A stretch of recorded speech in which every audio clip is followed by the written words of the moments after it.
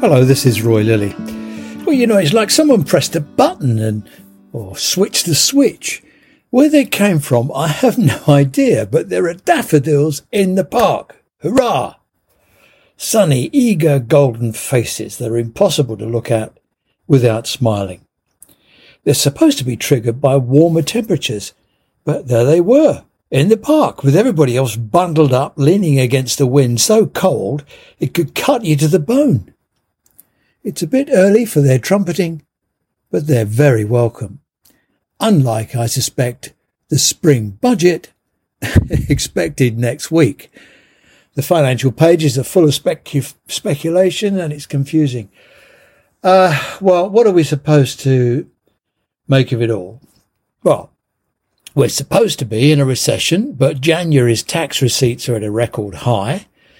What do we already know? Well, public sector receipts are expected to rise from 40.3% of GDP this year to 41.6% by 28-29, which means a rise of some 35 billion.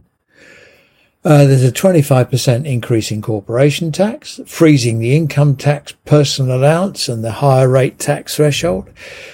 We already know vehicle excise duties are going to come for electric cars, and the Chancellor's going to reverse the increase in stamp duty thresholds. So real income per household will fall by 3.5% this year compared to pre-pandemic levels.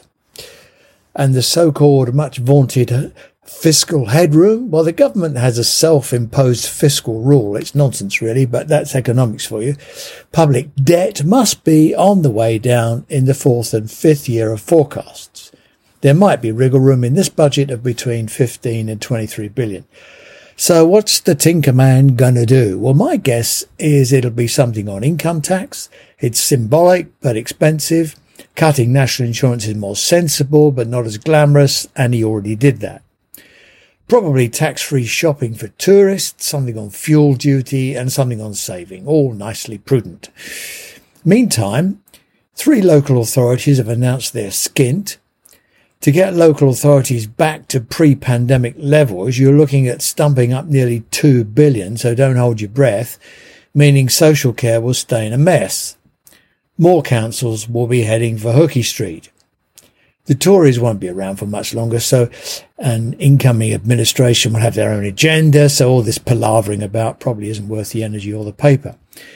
What about the NHS? Well, it'll struggle to contain overspend to a record 700 million. The Treasury will have to find a way to cover this or do nothing and watch waiting lists get even longer. The Office of Budget Responsibility forecast, well, planned total healthcare spending in 23-24 will be, that's this year, will be 3.2% less in real terms than last year. So that's a loss of about 6 billion quid. And NHS England's revenue this year is 3.5 billion less than last year.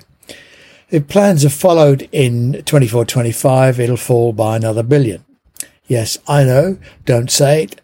I would, but it'll have to be bleeped out, so, you can imagine. The Health Foundation have a very good approach to all this, which I've linked to this morning. It's worth a read. And to make matters worse, estimate if we adjust for population size and age, it reduces real terms revenues in the system even more. And they've got a great graph. It's figure 4. So be sure and have a look. Now, the government can claim there's more money in the NHS than at any time since Florence Nightingale came to work on a bike, but more doesn't necessarily mean enough. We all know the NHS is hobbled by George Osborne's 10 years of hand-to-mouth funding following the banking crisis. COVID covered up the damage, the lack of recruiting and investing and building and all the rest, and now the chickens are frightening the daffodils, making the sky dark as they come home to roost. The NHS is nowhere near as efficient as it could be, that's true, and to change that means investment. Without investment, the service will continue to be hollowed out. The complexity of the NHS makes it possible that someone somewhere can always cut a bit more, shave this, stop that. There's nothing that can't be done worse or cheaper or moved or done differently in the pretense it's better. No accounting that can't be re-engineered, no long division that can't be short measured, and no strategy that can't be polished to pretend its glitter is a proper shine.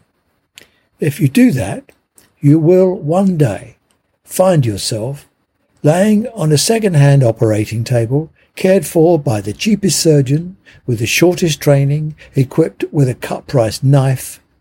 You'll recover with dime-a-dozen pills and bargain basement bandages, casually cared for by a domiciliary company who bid the least to do the job. And good luck with that. Thanks for listening. This has been Roy Lilly, and I hope we'll speak again real soon. Bye-bye.